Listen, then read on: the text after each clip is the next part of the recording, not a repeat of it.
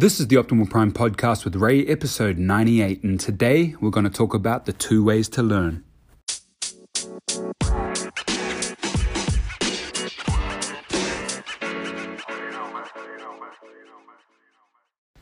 Good morning, everybody. This podcast coming at you all the way from Maryland on the East Coast.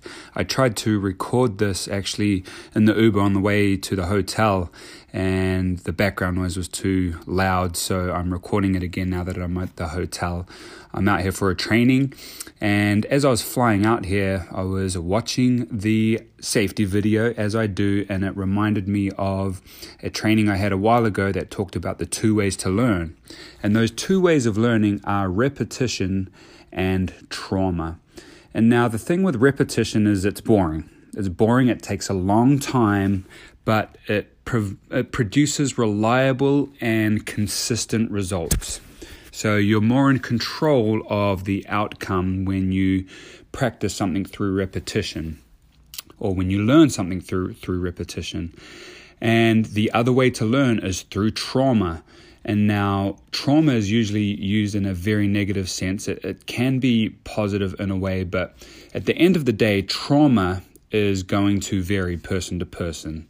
And we can talk big scale trauma, like something like an earthquake or a death in someone's family. For one person, it's going to affect them one way, and for another person, it can affect them a totally different way. And then we've got small scale traumas like being rejected, or maybe getting food poisoning. So these little things that cause trauma. But the thing with trauma, learning with trauma is fast, but the outcome is less reliable because it's almost a roll of the dice as to how people are going to respond after the fact.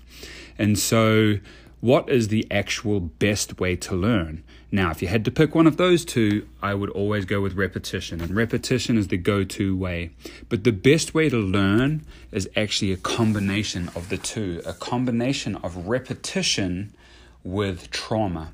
And the best way to explain this is I was actually thinking about I was listening to the audiobook. It's slipping my mind right now. The Lone Survivor, Marcus Luttrell, epic story, very traumatic experience in many ways, but he talks in the book about his experience in BUD/S and becoming a Navy SEAL. And what they do in the military is through repetition, they do the same thing over and over again, but they try to replicate real world situations that they would face. And so a minor traumatic experience. And another good way to think of it is like sports. It's the exact same thing. I think of back to rugby practice, where we would do the same moves over and over, and then in a controlled environment, we would put in trauma. We would tackle each other. We would have defensive people out there.